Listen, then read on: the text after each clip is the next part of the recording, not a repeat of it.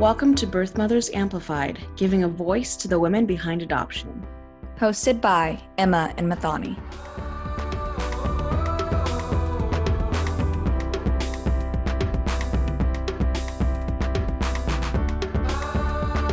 Okay, welcome back, everyone.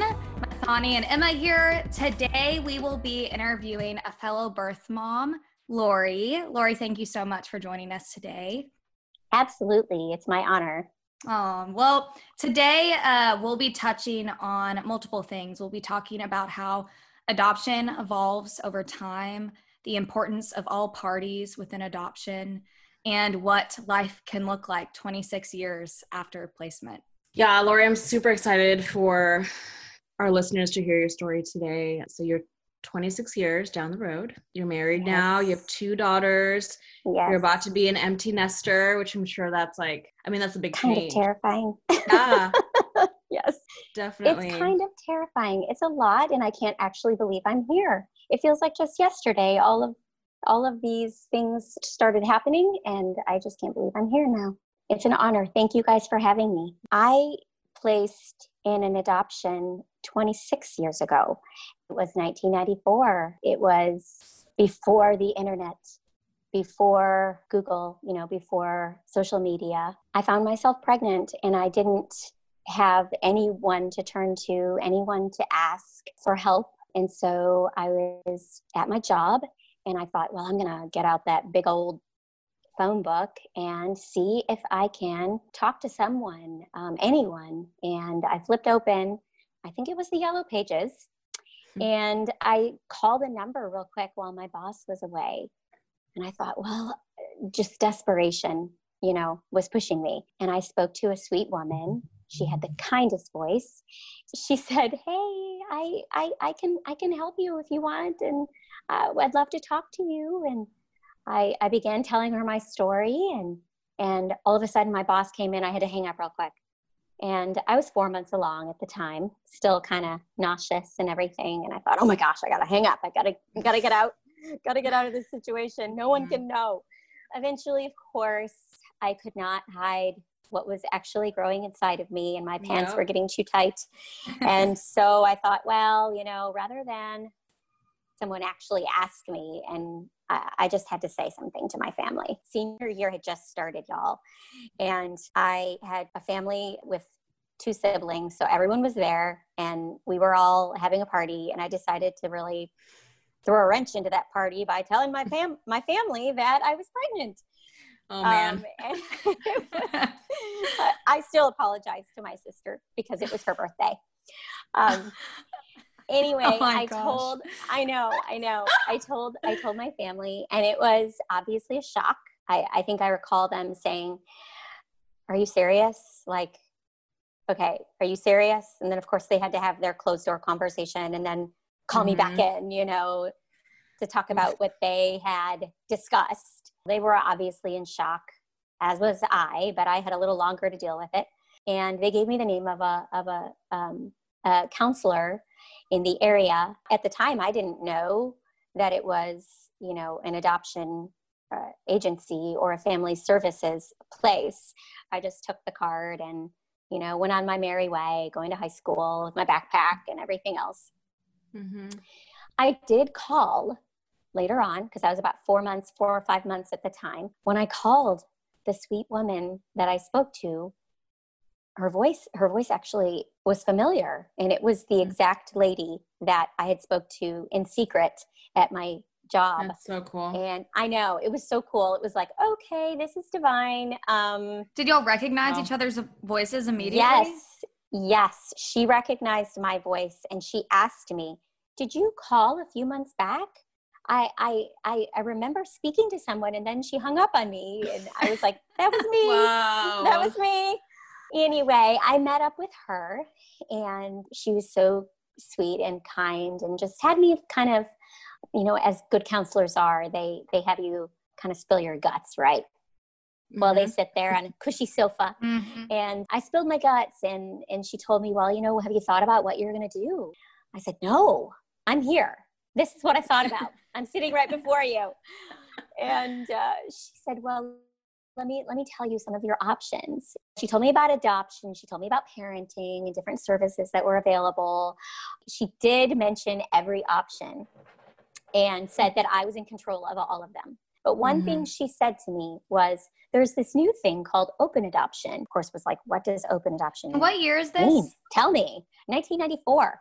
Wow. And she mentioned open adoption. I mean, I know it was a thing at that point, but yes, it was not common. Not common. It was actually at the end of 1993, to be more specific. She told me, okay, in open adoption, you choose the family, you place your child, you get to choose the family, you get to have a relationship, you get to meet, you get to see them grow up, your child grow up. And I was like, just a wave of peace came over me. Like, okay, this is something I can do. And especially in crisis, you know how it is where you feel immobilized. You feel like, I can't move in my mind. I can't move in my body. I cannot make a decision. So Lori, let's back up a little bit. Where was the birth father's involvement? He was not involved in this process at this point. He went to a different school. And so it was very easy for him to disassociate with the actual problem. Maybe easier for him, I don't know if he chose this or not, to act as if it wasn't happening and to not really offer much support or advice. Did your family know him? Yes. Okay. They did. It was a complex situation. Yeah, I'm sure. Yes, but he was not involved at that point. I actually looked at the profiles myself. I had no support. I didn't even invite my own mother to look at those. It had to be something I owned. I had to own the decision, and I had to have every part of it. Selfishly, I think I needed that. So at our next visit at the counselor's office, I ended up looking at profiles because I thought, okay, I can move forward in an open adoption. She gave me some books, and they were, you know, those old-fashioned books with sticky pages and typewriter letters. Oh my gosh. Yes. And they were beautiful. The very last book she gave me, we were running out of time. She said, you can take this one home. They just completed their home study. And so I did. I left and I took that one home, and of course sat in my room, and I was like, oh my goodness, these are the people. I just felt it. These are the people I could imagine my child with them. When you know, you know. I called her. I said, hey, this is the one you gave me. Is the one that I really like. The one who just completed their study, probably waited the least amount of time, but that's the one. And so at this point, this is when the father began being a part of it, only because it was suggested by the counselor. She suggested that he come to the meeting, which we scheduled with the family. I think there was some reluctance on his part, as most things at the time. I don't know what I said to get him there, but he was there. We met them, and it was like 2 months later. So I'd say it was around December, maybe. They were so sweet. They were nervous. So was I. I mean, it's awkward, right? Yeah. What do you say? They did ask me all kinds of wonderful questions, honoring me by just inquiring about my life. They were very careful to make anything appear like transactional. They just wanted to know about me and know about my goals and my dreams and my talents. And then the father ended up, not the birth father, but the adoptive father, ended up asking me about names. I told him all of the names that I had chosen, and I had 3 at the time. He loved all of them. So I thought, okay, that's really neat that he loved all the names. Just a little side note, they ended up keeping the names that I chose to honor me. So I always go back to that moment. They kept the first name and the middle name that I chose for him. So wow. And they told you that evening? They told you?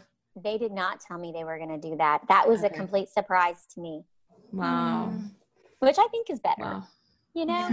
Yeah. Because things got difficult. I ended up in February with a C-section. Back then, they kept you in the hospital 5 days. It was like protocol, 5 days. You're in, 5 days later, you got to go home.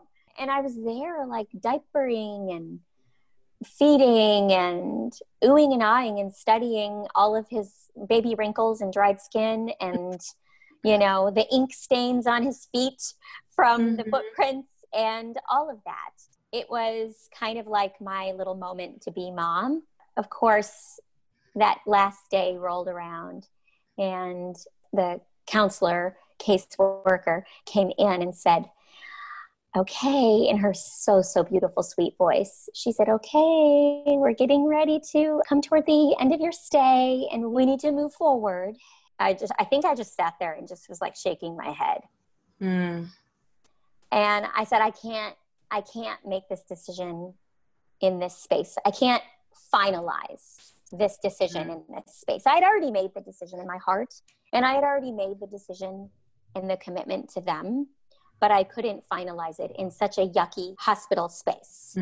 I needed to know that there wasn't a better deal out there. You talk about how young you were, and you were, but I mean, that is a very wise thing to do, because any birth mom would hope that any expectant mother going through that process would feel confident in her decision, and make sure. I mean, it is hard. How do you do it in that moment with so many emotions to be like, this is an easy choice. Like, this is the right thing to do. I mean, but the fact that you were able to recognize, even though I'm confident, I need to be sure, and I need to give myself that.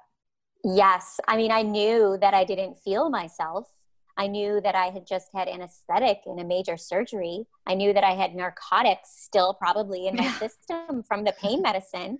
I knew that I had hormones raging and milk coming in. And so I knew that I was not operating in a space that I was in the trauma zone. Yeah. I was in the trauma zone, crisis and trauma zone. And so she said, okay, well, let's see. I have a foster care family that I can send him to and take him from here after you leave. When I was gathering up my belongings and getting in that wheelchair to leave, there's still that severing of the soul and the emotion of it and the gravity of it. And I didn't even see myself like grieving my child in that moment. And I myself was a child, but I was grieving my child and loved him like I was losing myself. So I'm going to get a little teary-eyed. Sorry. Girl, 26 years, it doesn't, that part doesn't go away. Nope. So we drove home. My mother drove me home and my sister was in the car, and I screamed the entire way in my pillow. So much so that my mother had to pull off the side of the road. So we sat on the side of the road, and it was kind of symbolic of my life. I felt like I was on the side of the road. Like all the cars are speeding by me, and I'm reeling and risking and in a dangerous space, but I had to move forward. So I got home, saw my tropical fish bed and my pre-pregnancy jeans, and of course developed all my film, right? My film at the 1 hour photo, doubles of everything, right? Laid all my photos out on my floor, and I think I just left the blinds closed for a good 5 days while I allowed all of it to come out, all of the medications and the hormones and the emotion and everything. I did go and see him in that 2 weeks time. Once I started feeling like the dark cloud was going away, and I was realizing I'm a 17-year-old, needs to finish high school and has a backpack in the corner with projects that need to be completed. It was reality, that dose of reality I needed. So I went ahead and I said, okay, I called. I said, hey, I'm ready. I'm ready to make it a final. And I feel good. I feel solid. I feel peace in my decision. And they of course, they were elated, and they came into town, and they were so sweet to call me before they left back out of town. And they said, hey, do you want to come up and see him and hold him one more time before we leave? And I, of course, was like, well, that's going to be hard, but obviously, yes, because this is what I chose. I want this openness. I want this relationship. This is what it's going to be like. We met and I held him and smelled him and then I handed him back to her. And that was the point that we began our awkward dance of respect. I would kind of hide a little bit of my emotion and she would hide a little bit of her emotion out of respect, mutual respect. I didn't want to like cry over him and snuggle him too tight for fear that she would think that I was going to walk out the door and run or change my mind. And then she didn't want to, likewise, you know, she didn't want to snuggle and hold him too tight for fear that she would offend me or hurt me. That beautiful dance, it started our process of open adoption on that day.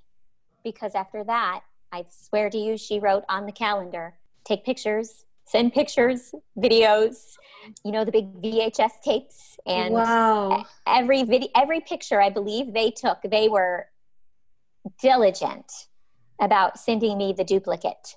And so I would receive like these really thick envelopes of pictures. And of course, did I share them with anyone? No. No, because grief is like that. Yep. Grief is like that. Grief is like, I made this decision. You guys are not going to jump in. I paid for this with my tears and my sweat and my labor and my surgery, and no one gets to see it. And I believe, you know, at the time I thought I was actually being selfish, but it was just a process. Yeah. I believe anyone would say, no, you have to work your way through that grief. But she was so diligent to just do this for me. Called me a couple times, just, you're not going to believe it. He said, Dada, mama, you know, and all of these things. And I would just listen on the other end, you know. I think she loved hearing my excitement. Yeah, most people get tired about hearing they moved left 1 inch today. I know. More to the right. Most people get a little, tired of that. Yeah. But a fellow mother does not get tired of every ounce of detail. Especially when you love the same child. Mm-hmm. Yes. I can't even explain it. But I know that it fed her. It fed her heart to hear the excitement in my voice. And it fed me to hear the excitement in her voice. Yeah. Because that just meant I chose right. She's loving him with her every ounce of her being. And After what I love so much about that is how quickly she wanted to initiate that openness, especially considering you took a couple weeks to decide to follow through with the adoption plan. And I feel that especially at that time, but even now, a lot of adoptive parents would perceive that as she might change her mind. Oh my goodness. Just reiterating the fears that a lot of adoptive parents had, but she faced it. She did not let that deter her. She faced it. I think because she herself is a counselor, she was able to identify the roots of the grief and not, you know, the symptoms. The symptom might be that I'm not reciprocating, that I'm not calling her, that I'm not thanking her, that I've just gone completely quiet and off the grid, right? She knew that my heart needed those things. And so she provided them. You know, as my son was going through milestones, I was going through milestones, and she was going through milestones. We were all kind of, you know, intermingled together in that beautiful sacred space. But I was watching her parent my son and thinking, oh, okay. Oh, I want to do that. So yes, we progressed. We didn't meet at the agency very often because kids are on the move. They like to pick up everything on the floor. They recognize a stuffy spot, so they start acting out. So you got to take the kids to the table and feed them, and then you take them to the park and you let them run around, or you take them to the house where they can play with toys. And that's kind of how we did things. Birthdays and just random meetings whenever they were passing through or whenever we wanted to. I babysat. But when he was 3, I found my husband. And side note, I told him about my son on our first date. Yes, I did too. I do too. So come on, yeah. we gotta get cut right to the chase here. Mm-hmm. Yep. Mm-hmm. Of course, we met and got married in, I think it was like 90 days. So quick. Wait, what? I feel like I have so many questions. I just Are you kidding When me? you know. Oh my I know. goodness. Were y'all in college or had y'all no, I guess 3 years, probably not. He had already graduated. I was working full time. I was actually in school and working. I told him. He was like, "Yeah, I think we should get married." I was like, "Yes, okay." I mean, that's in a nutshell. Yeah. In a nutshell, Right. But yeah, I was like, I need my son to be in my wedding, and I obviously need his mother to be my bridesmaids. One of my bridesmaids. We had a big wedding. How and beautiful. I know. He carried my love ring that. on a little pillow down the aisle. It was gorgeous. That's so sweet. Yes. And it was symbolic. It was Mm. symbolic. It was like, okay, you're carrying the unity. Fitting for my son to carry the symbol of the ring that means Wow. forever. Now, It was. did your son have any other siblings through his adoptive family? Yes, they went on to have 3 biological children. Wow. Yes, and his sister was my flower girl. Oh. Yeah, from there, it just kind of went, we entered into tree houses and forts and books and all kinds of things. But when he got to his teen years, he had some questions, naturally. She wanted me to answer some of those hard questions that he had that she felt like she couldn't answer. I spent time with him trying to answer those questions. And it was hard. It was through tears. I had to answer, why did you not want me? And why did you give me up? You seem to have a good life. And so why could I not be a part of that? And he was probably 15 around that when he asked those questions. And I answered honestly. I told him, I could not have raised, imagine yourself, age 15, 16, raising a child. So he understood. And then we circled back again in high school, and I answered him then. And he struggled more at that point with why his birth father was not a part of his life. And of course, I can't answer that for him. Yeah. And that's a stinky place, That's hard. You can't Yeah. answer those kinds of questions. And of course we want to change it, right? We want to get out the magic wand and poof, make it go away. But it is what it is. I can just encourage him and just pray that forgiveness and maybe some sort of reunification will occur at some point. For his graduation, we decided that we wanted to take him on a family vacation. And so I asked, of course, didn't ask him first. I have to do the dance of respect. And so I said, even though he's, in his 20s, I want to ask for your permission to take him on a family trip. She, of course, was like overjoyed. Yes, I would never want to stand in the way of that.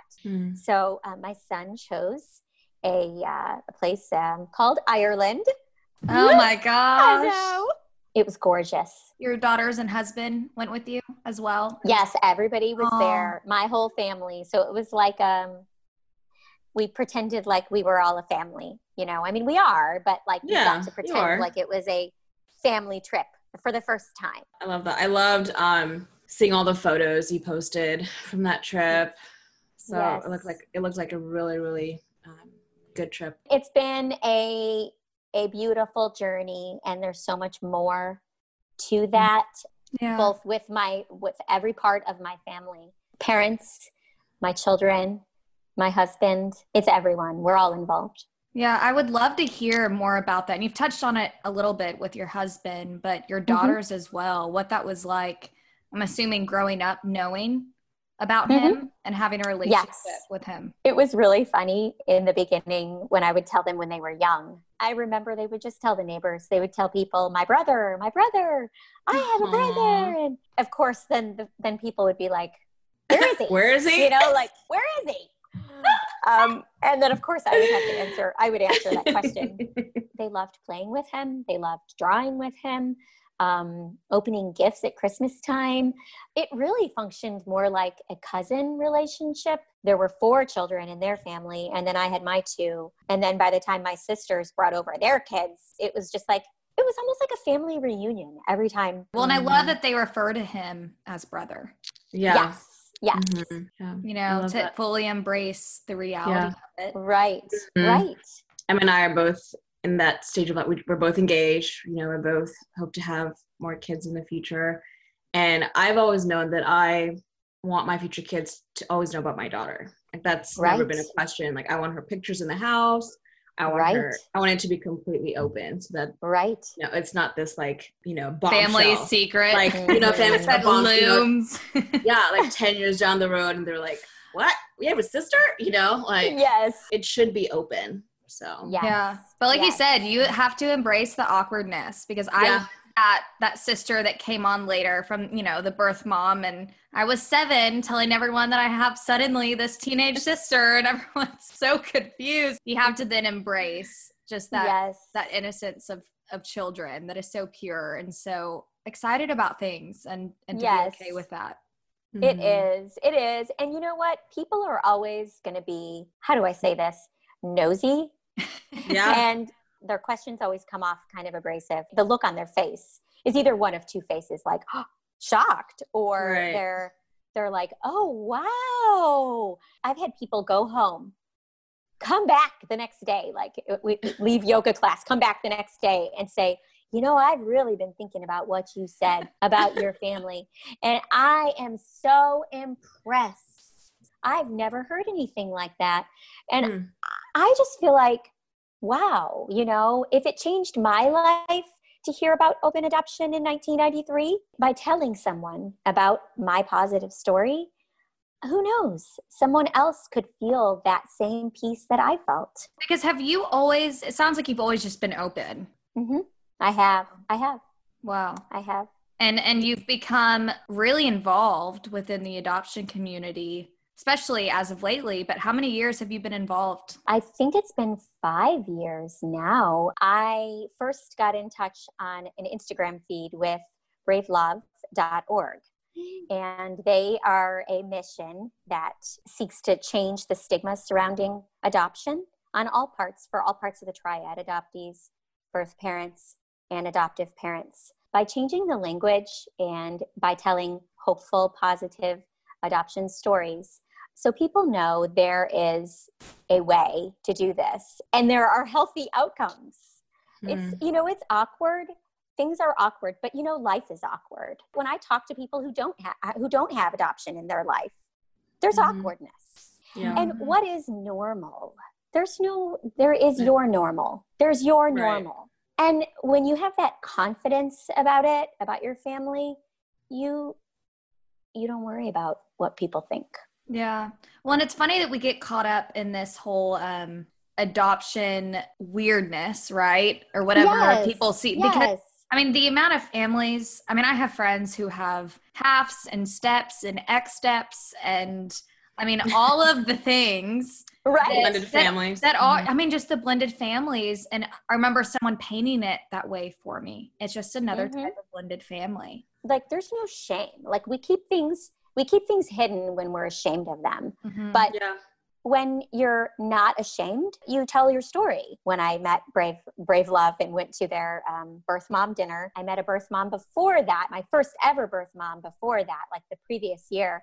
But I think I had gone like 18 years without talking to another birth mother. I can't even wrap my mind around that. Like, I don't know how. Especially with you being so open. You would think someone would have known someone. 18 years later? Yes. Wow. Yes. And it was at a dinner? It was at my church that I met the first birth mother. And then I, of course, when I found out about the dinner, I circled her in. I was like, well, you have to go. So then we both went together. And of course, we were like shaking like a leaf on the outside. But after that, once I was able to communicate with other birth mothers and see and hear their beautiful stories, I decided that I needed to be an ambassador.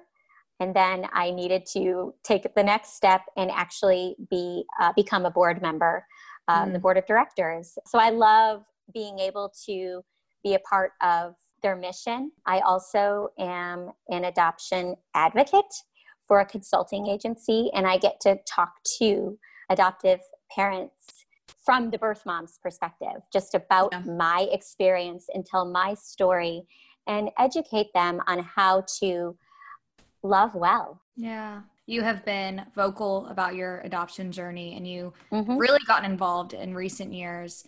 But how would you say adoption has evolved over the past 26 years from when you first were really introduced to it, even through open adoption? Well, I think adoption has evolved so much from hush hush, even blushing when I would talk about my adoption, to now people really are overjoyed to hear a story where love is the language being spoken. You just hear a lot more of that.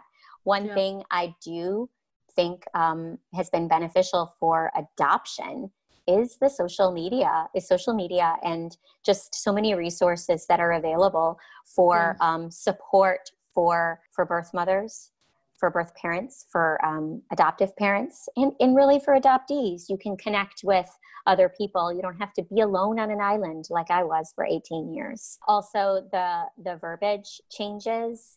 I think words matter. We know that now in 2020, a lot more than in recent years. What are some of your favorite changes of verbiage in terminology? My favorite campaign that I love that Brave Love ran, well, there's two. The no shame. No shame. And that's something that I taught my girls when they were little. You should not have shame. You should not be ashamed. No shame.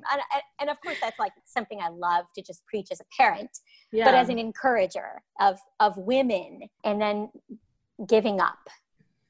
I do not like the terminology of giving up.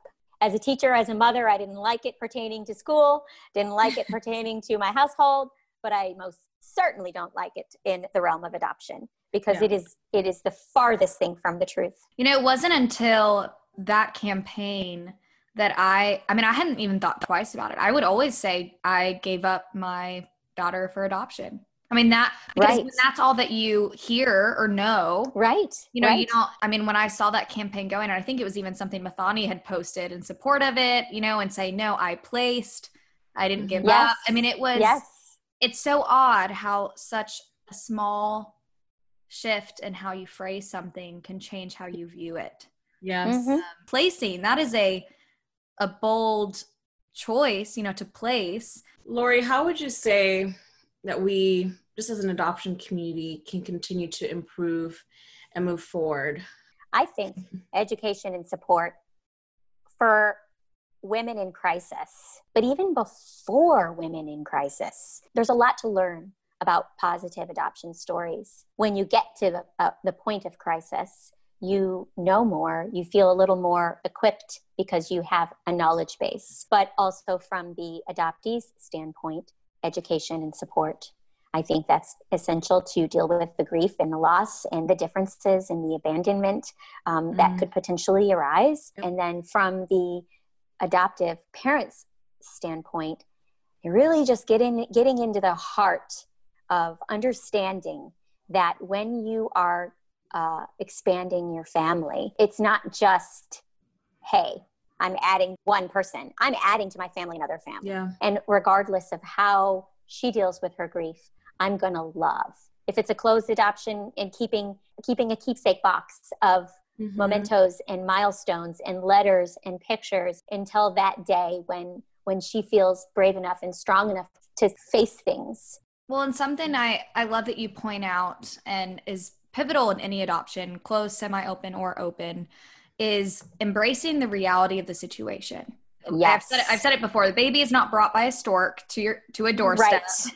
If the adults in the situation, or I should say the parents in the situation on both sides, can get on the same page and acknowledge the reality, the child will not be burdened with the weight of that reality, because it's just the truth, right? It's not It's not this, the adoptee is trying to replace the child that maybe their parents struggle with infertility with. They're not replacing that child. They couldn't conceive. And the birth parent acknowledging, this is my child, but I'm not raising, I'm not parenting. Right.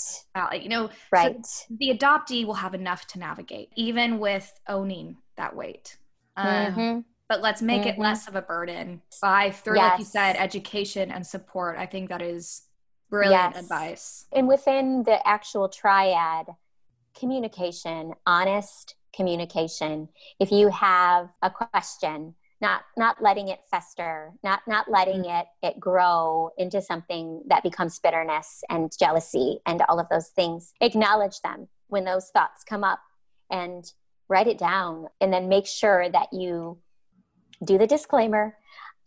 I hope this doesn't sound this way, but I just want to say how I'm feeling about this. Yeah. And on all sides, like, can we just all agree to be open and honest and communicate? And then I feel like it makes it easier as well when you start incorporating husbands and more children. And it sounds like your family is just phenomenal and has embraced your son. Aww. But I think it started with how you and your son's adoptive parents began the relationship. Mathani, do you have any more questions? Or Lori, is there anything else that you would like to touch on that you feel you didn't get to? I just want to say one little thing that he did for me on Mother's Day. He wrote a little song and played it and recorded it. And it was my first ever recorded song with him playing the guitar. I thought, oh, wow, we're on the other side. Like, we are on the other side of this. All that love and all of that communication and all of that network of adoption came in the form of a text honoring me on Mother's Day. And I just wanted to leave you with that. Wow. Because yours is coming too. In his 26 years, this is the first year he sent you Happy Mother's Day. I mean, you guys know boys, right? Yeah. I mean, yeah.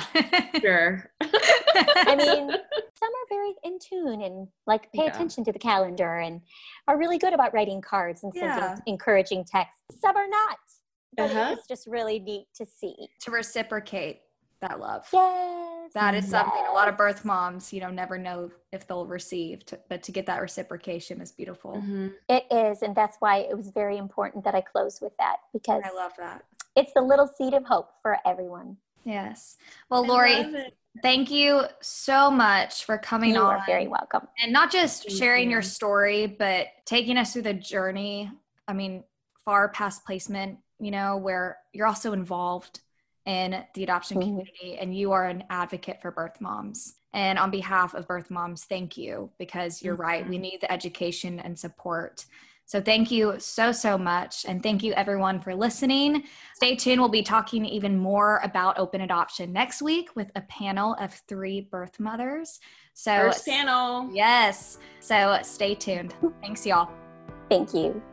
Birth Mothers Amplified is brought to you by the Gladney Center for Adoption and Adoption.com. Make sure to subscribe, leave a review, and check us out on Facebook and Instagram at Birth Mothers Amplified. The views expressed may not represent the views of this program or sponsors and should not substitute seeking the advice of licensed professionals. To speak with an adoption counselor, please call 1-800-236-7898. Thank you for listening. We'll see you next time.